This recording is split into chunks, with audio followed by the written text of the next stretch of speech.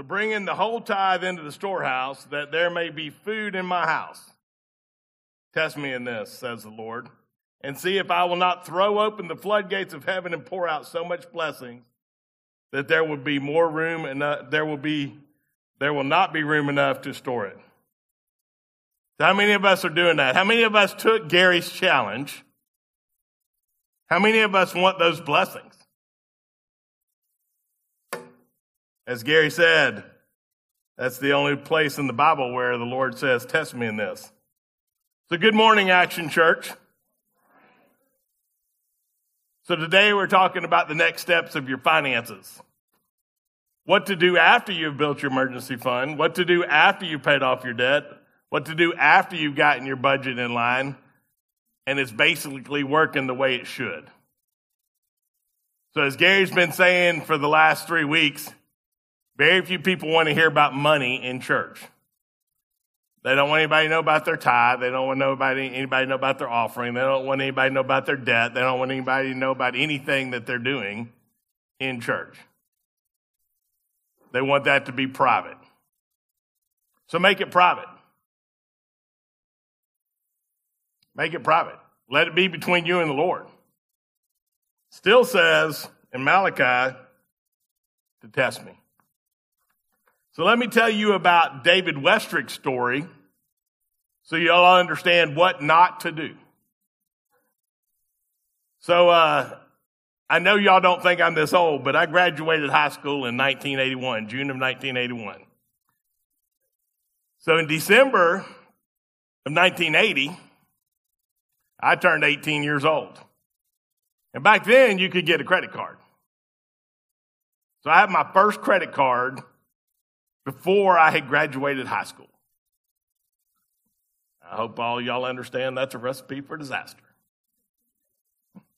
So I'd already bought a car radio, because you got to have a car radio. I'd bought a TV for my room. And the best part of all is I learned about cash advances. Now, do y'all understand about cash advances? You can get the money you don't have now, so you can spend it now, so you can pay for it for the next 20 years. That makes a lot of sense. But if y'all didn't know about cash advances, they're awesome because you can spend money right now. So they're great. Back then, I could use it for important stuff. You know, taking out girls. Going with your friends to Six Flags. I mean, that's cool. And that's 18 years old. I was cool.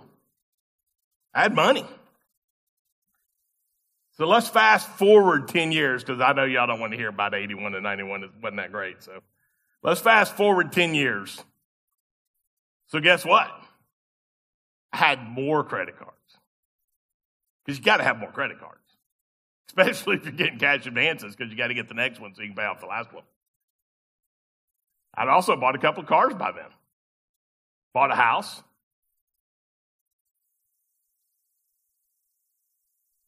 And everybody needs a boat.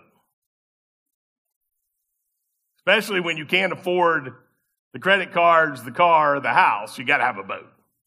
That just makes sense, right? That's logical. Because everyone has to have stuff.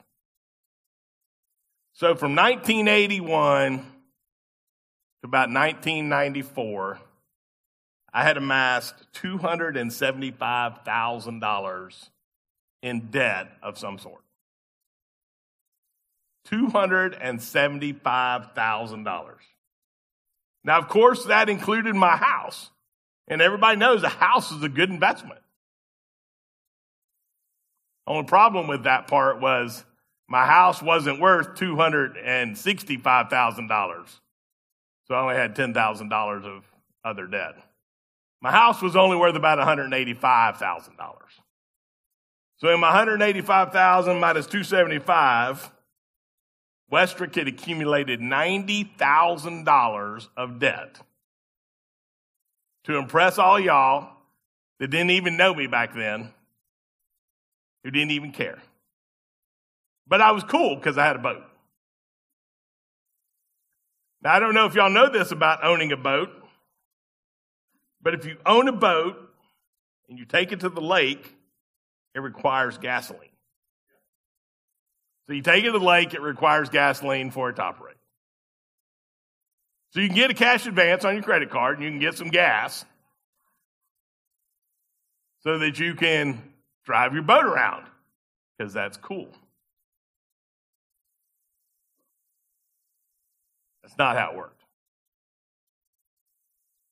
My life was literally miserable. I couldn't sleep because all I was thinking about is, I don't think anybody's giving me any more credit cards because I have too many already. My life was in that place where all I could think about was that debt. How that debt was bogging me down. How that debt was, it was consuming my ever being. I was 100% completely broke. Y'all remember in Proverbs 22:7, the rich rule over the poor, and the borrower is slave to the lender. Hopefully not anybody else knows this, but I was 100% slave to the lender. But here's the cool part. I want everybody to know the good news. I want everybody to understand the good part of that. So let's get to the good part of this. God has a plan for your life. Somebody didn't say, hey, God, do you know Westrick's in debt? $275,000. He wasn't shocked. But what he did do is he did show me that there was one way out. There's only one way out. That was to trust in him.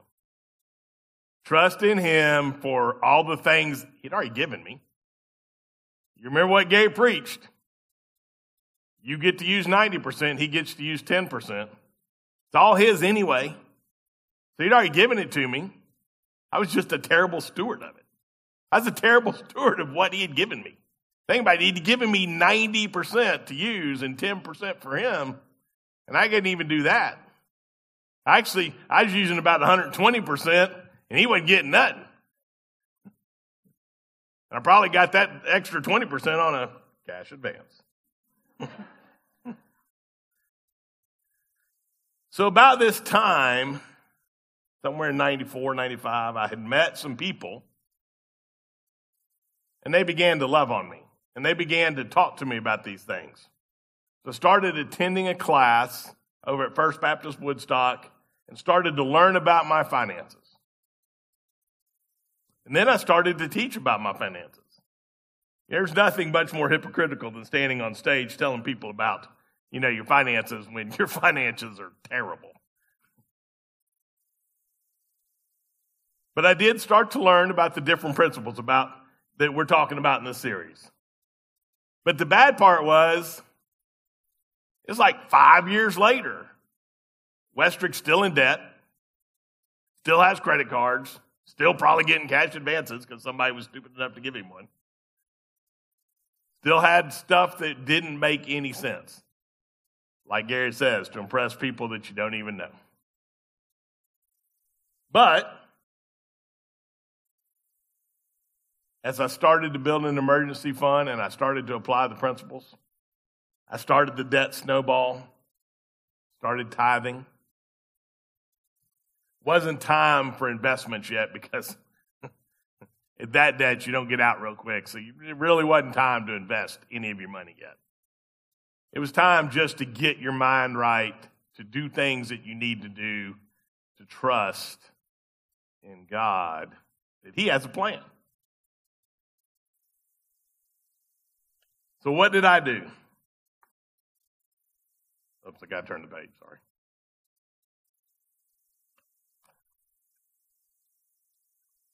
So let's review some of the principles that Gary's talked about. We talked about having your emergency fund, so the first thing you need to do is get a $1,000 emergency fund.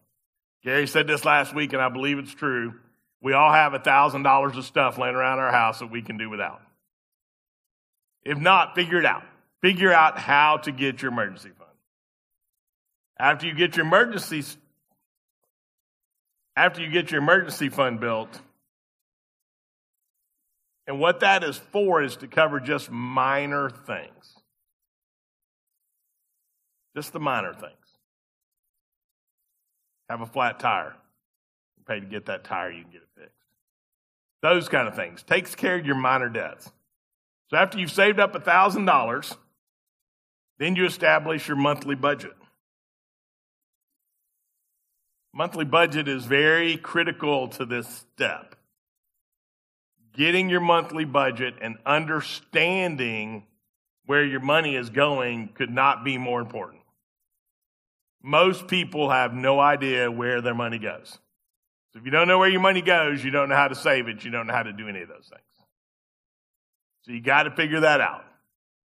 Gary talked about every dollar. Sierra uses a sheet of paper and a pencil. That's how Sierra keeps up with our stuff. Sheet of paper and a pencil. Nothing fancy, sheet of paper and a pencil. You want to use every dollar, use every dollar. If you don't make it an excuse. Why I couldn't get every dollar. Well, you're right, you can't. So get you a piece of paper and a pencil. The next step is the debt snowball. The debt snowball is where you start to apply as much money as you can to pay down and pay off debt. So Gary went into this a little bit last week, but I want to kind of go over it because I want everybody to get this principle. It's very important. You do not care what the interest rate is on your smallest debt.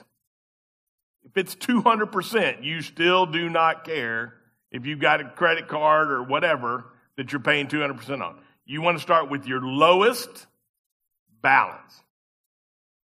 The very lowest balance you have. So let's say you owe $500 on one of your credit cards. And that is your lowest balance credit card.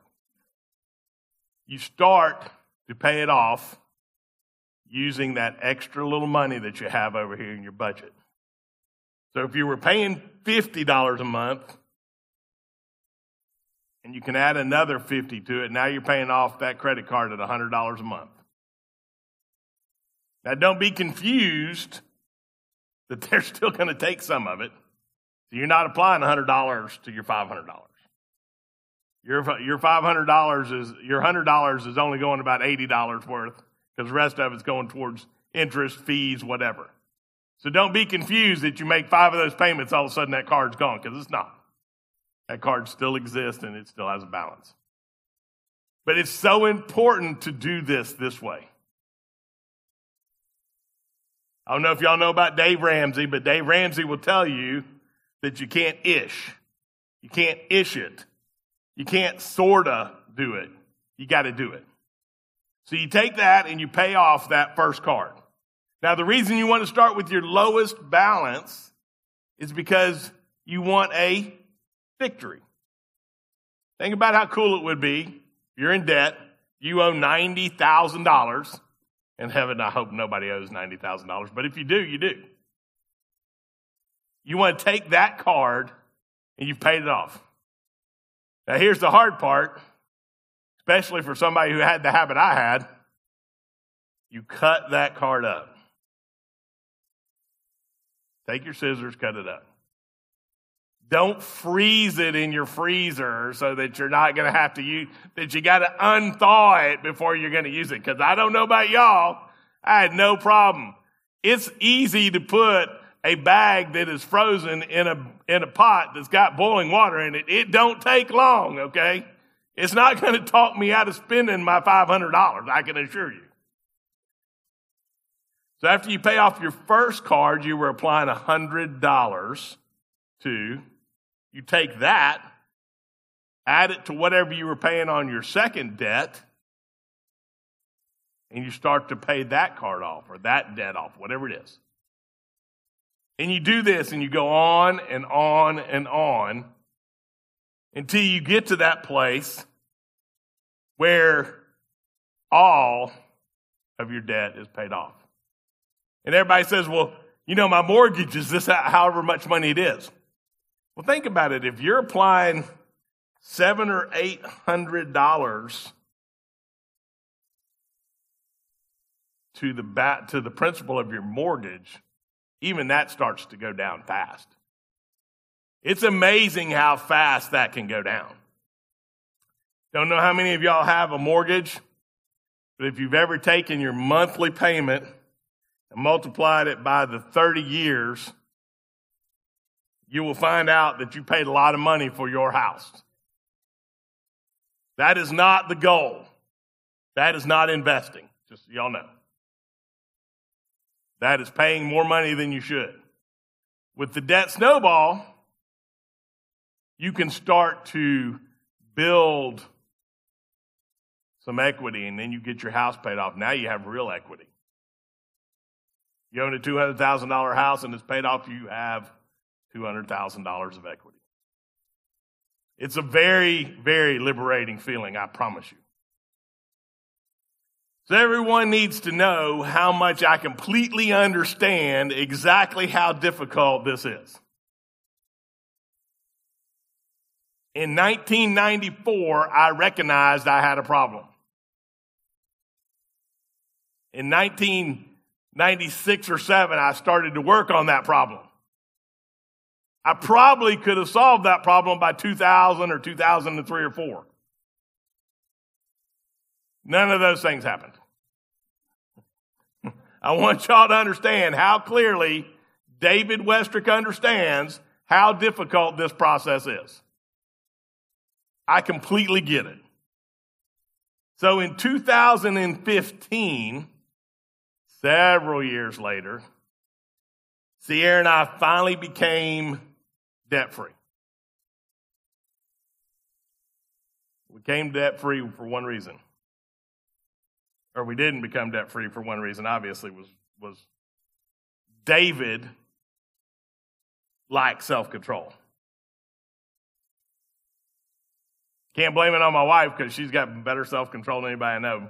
Since I've been married to Sierra, I have more money than I've ever had in my whole life because she won't give it to me. She doesn't believe in cash advances.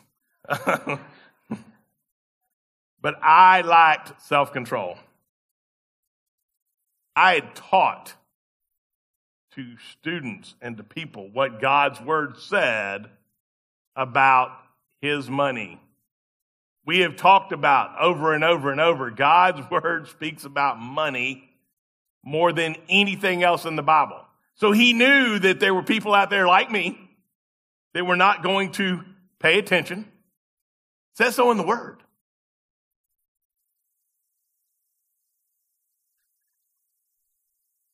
So again, trust me when I tell you I completely understand. But hopefully, with these teachings for the last month, y'all will be able to learn from the mistakes that I have made, Gary has made. I'm sure some of you all have made. Y'all will be able to learn from that. So in Proverbs 25:28, like a city whose walls are broken through is a person who lacks self-control. Without a doubt, my personal walls were certainly broken through. A better way of saying it was my personal walls were broken down. I had no personal walls. I had no self-control. If I wanted it, I went and got it. People used to say that. Well, yeah, David wants it, he just goes and gets it. What people didn't know is, yeah, he went and got it because he went and got a cash advance and he went and bought it on some money that nobody knows about because we're too prideful to say, hey, I'm stupid. We're too prideful to say, hey, that's not how to do it. So last week, I thought it was kind of cool. Gary was preaching and my wife knew Sierra knew I was preaching this week. And she reached over and she wrote down Galatians 5:20 through 23. But the fruits of the Spirit is love, joy, peace, forbearance, kindness, goodness, faithfulness, gentleness, and that stupid word, self-control. Against such things, there is no law. I thought it was kind of cool that she reached out and wrote that, because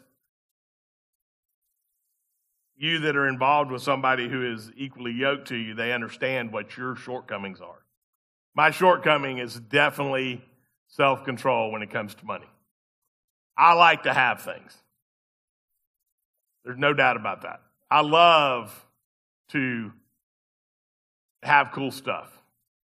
But I will tell you this, since I've gotten to the place that I am now, the thing I love the very most is being able to give to others.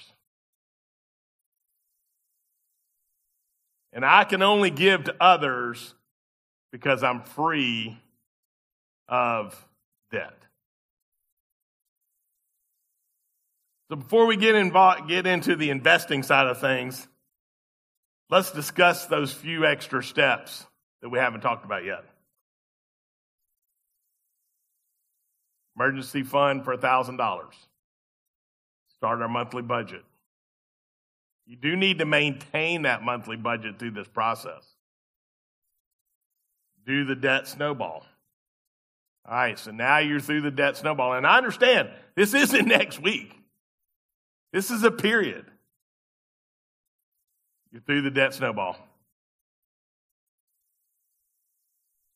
You need to now really have an emergency fund. And Dave Ramsey says an emergency fund is 3 to 6 months of whatever your finances require to run your household every month.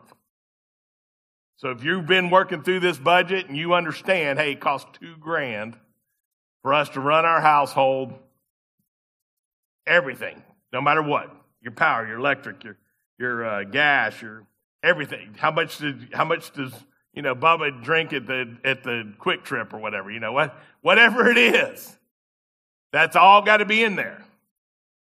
So if that takes $2,000, then Dave Ramsey feels like, and you got to understand about Dave Ramsey, and he'll say this in one of his videos. He says, you don't have to do it the way I said. It's not required. However, we've helped millions of people do this. So you don't have to do it this way. I'm just giving you an idea. But you need $6,000 to $12,000. Now, the cool thing is, when you're debt-free, it don't take long to get $6,000 to $12,000. You're not making a house payment. How long would it take you to get $12,000 if you weren't making a house payment? And it would not take as long. So for the spenders out there like David, your emergency fund is not for the next new gun that comes out. It is not for the next new toy, whatever that is. It's not for a cool vehicle, even though that'd be cool, because we know that one of us who preaches wants a new truck. So it's not for that. And for you ladies, it's not a new purse. It's not new shoes. It's certainly not a new wardrobe. It's for real things. What if one of your appliances goes out? Appliances are not cheap. What if your HVAC goes out? What if you have something happens and you need a new roof? Roofs do wear out. Crazy as it sounds, people think that roofs last forever. They do not. They do not last forever. What if your car died? There's no value in getting out of debt to get back in debt. That is probably the most important part of the principle. After you're out, don't give back. Now, you can rest assured it took me a long time from when I understood to when I did. So you can rest assured I got back in debt several times. I bought more cars. You can rest assured of that. And I bought more toys. I probably even got some more cash advances.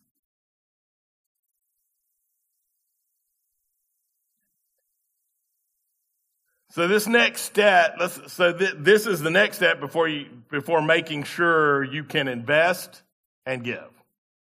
So what's investing? Proverbs 21:20, the wise store up choice food and olive oil, but fools gulp theirs down. So the wise have an emergency fund. The wise do save for tomorrow. The wise keep a portion of their earnings for giving.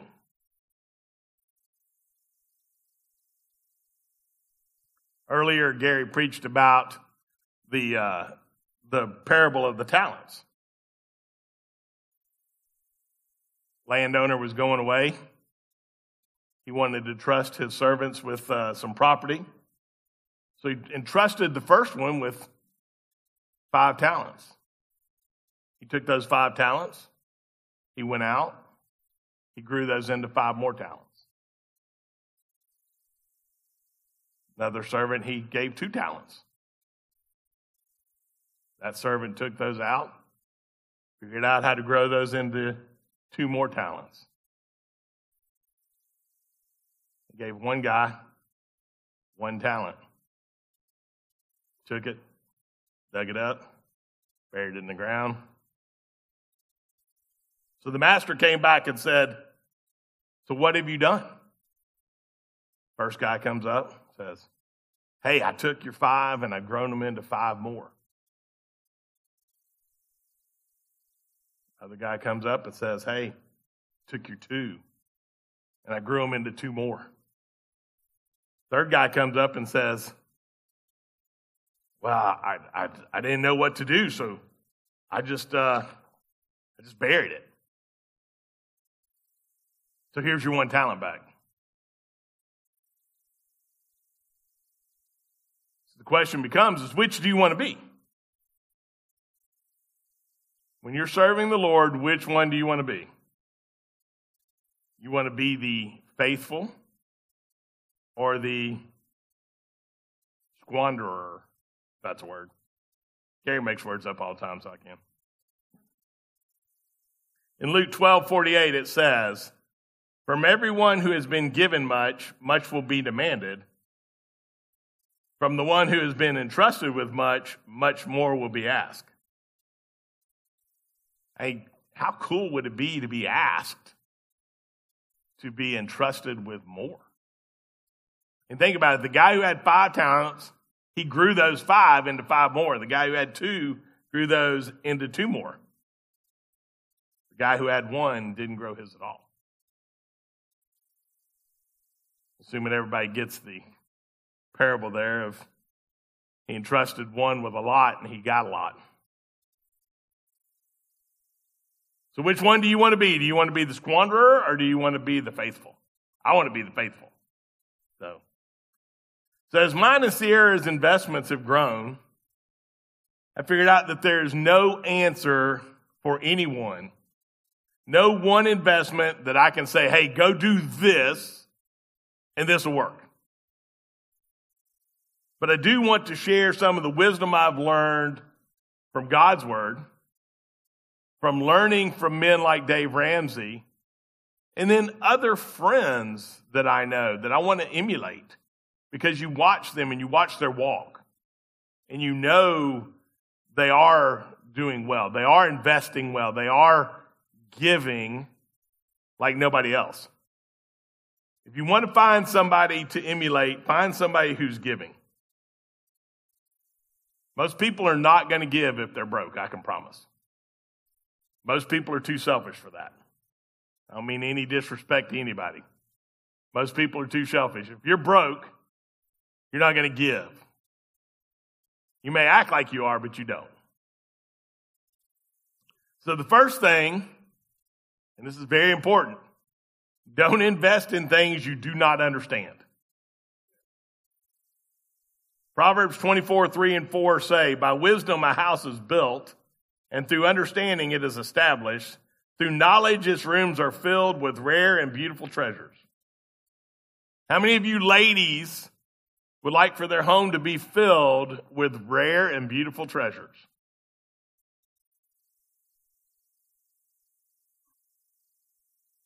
How many of you would want to be able to freely give if needed, no matter what the size of the need is? How cool is that? Wouldn't that be cool?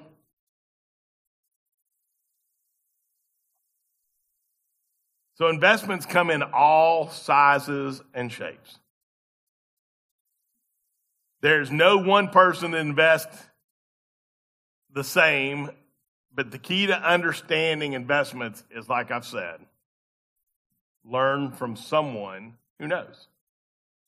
So if you have a 401k at your work, I encourage you to give the maximum amount allowed in that 401k. But I also encourage you, because every 401k has an administrator and they understand how to invest. So I encourage you as well to learn from them, to speak to them, to understand what they think and learn from that. Do your own research, but learn from that. It's very important. If you don't have a 401k, because I know there's a lot of hustlers here, you can do the exact same thing in an IRA. Go to your local bank, and I encourage you to go to a local bank where you can build a relationship and you can start to have an actual relationship with your banker. Again, I want to invest in an IRA. You all have a specialist? Oh, we do. Let us introduce you.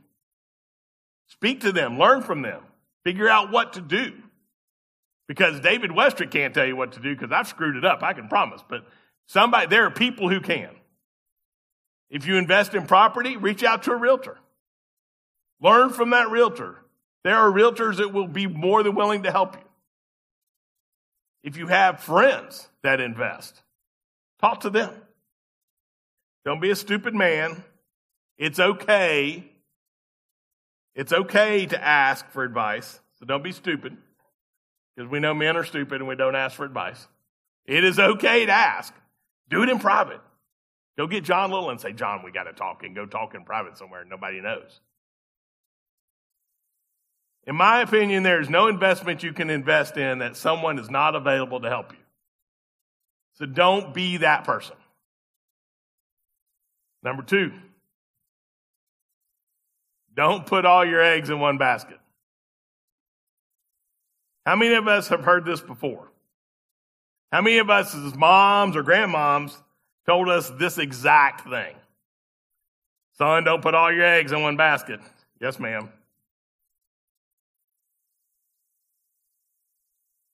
It'll be interesting to most of you, because I think most of us know that our moms or our grandmoms are much more versed in the Bible than we are. In Ecclesiastes 11:2, it says, invest in 7 ventures, yes, in 8. You do not know what disaster may come upon the land.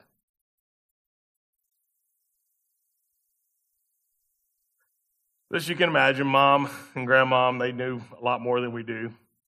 They've read this, they understood it. I do agree with Gary, the Bible's not tough to understand if you read it. When my dad passed, I was gifted some money from his inheritance. And I had no idea what to do with it. I'd never had, any like cash just come in that was just cash. So I took this $25,000 and I gave it to one of those investor guys. And I didn't know what to do with it. So he told me what he was going to do. So I went and I read and I tried to understand and I tried to see what he was doing. And to be honest with you, it's like 6 months in and I could never figure out what was going on. I mean, I could never figure out, okay, if we bought Home Depot and it went down, I lost money. If we bought Lowe's and it went up, I made money.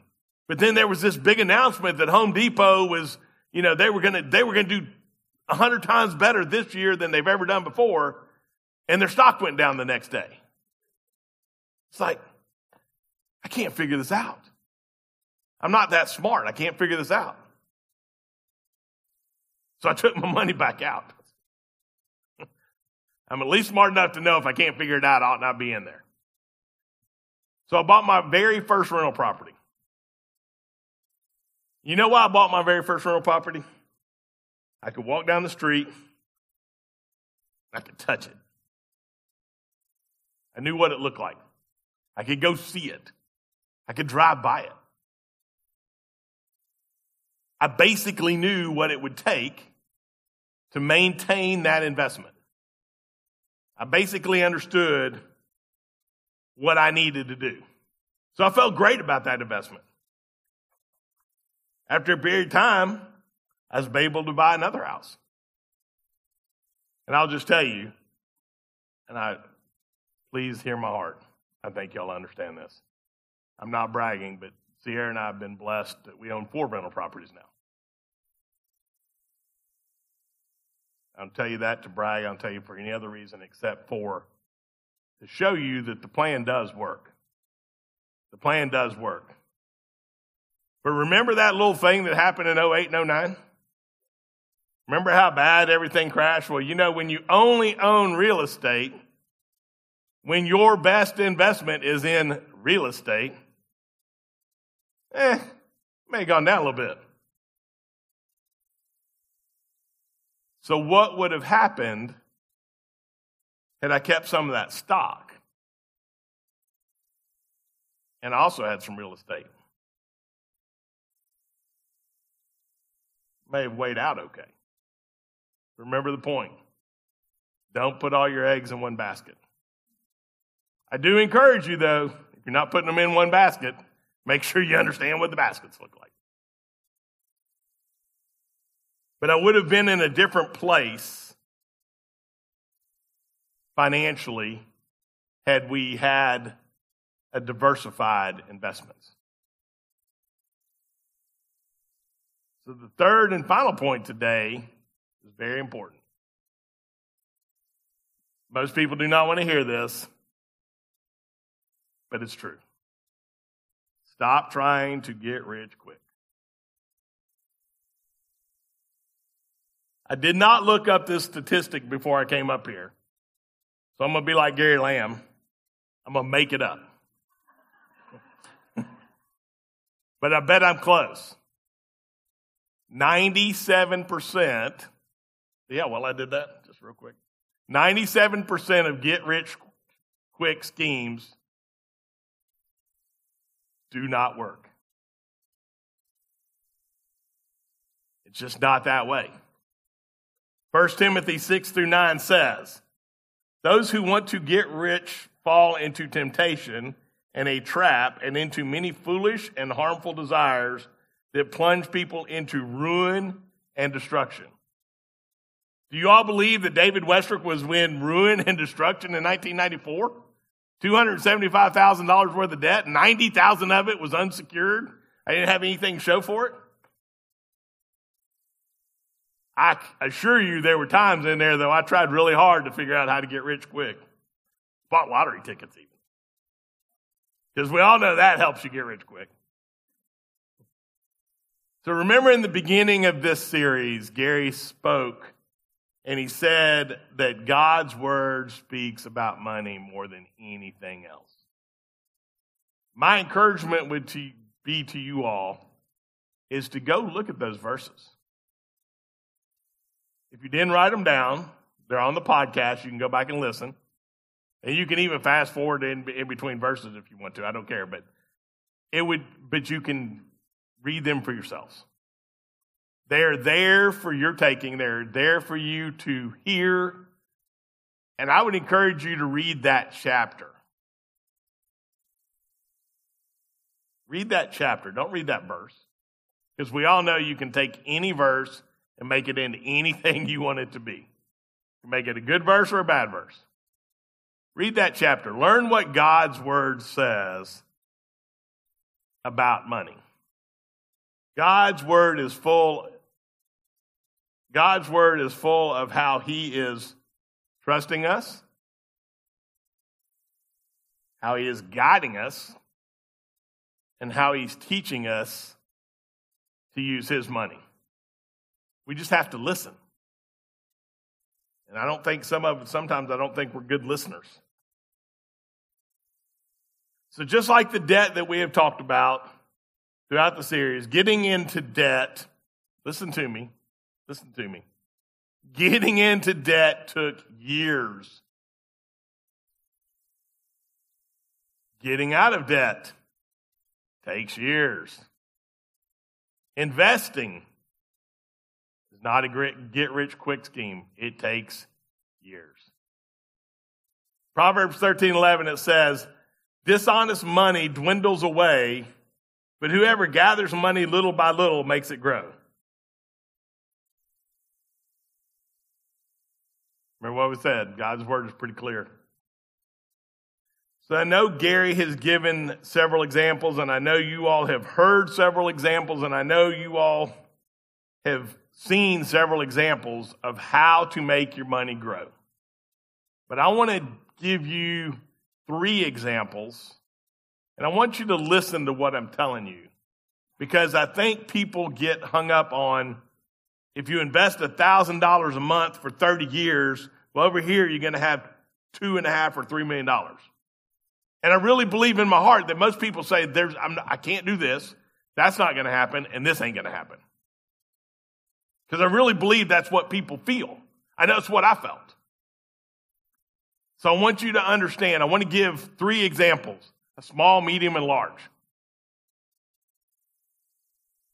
So example 1, if you start with a $500 investment at age 40, I figured pretty large majority of us are at least 40, and you invest $100. Now, $100, $25 a week, which means you can't go to Quick Trip every day. But I think everybody knows how to get $25 a week. And you invest it for 20 years. At the end of 20 years, it's worth $79,000. Oh, I can't live on that. You're right, you can't live on that, but who has $79,000 in their checking account right now? Think of it that way. That's achievable. That is 100% achievable by most people. It just takes trust in God. So let's grow that a little bit. Example 2. If you take the same $500 investment, you're still 40. You invest an additional $500 monthly. That's harder. Now you're talking about $125 a week. Now it's harder to find that. But don't forget, you've been doing this debt snowball. And you've probably been using $500 to pay that down. So here's your $500. You do that for 20 years, that's worth approximately $384,000. Now we're talking about some real money. Now we're talking about real stuff. For those young people in the audience, and I think it's important for young people to understand that if you start with no debt, then you have no debt. But example 3, you take that same initial investment of $500 and you're 25 years old, and you invest $500 monthly, which is the average car payment, until you're 55. It'd be cool to retire at 55, wouldn't it? It's worth approximately $1.1 million. Different people, all 3 of those, I feel like are probably achievable. So instead of trying to get rich quick, maybe we should work on getting rich over time. And as you can see, the value is exponential. Let's pray.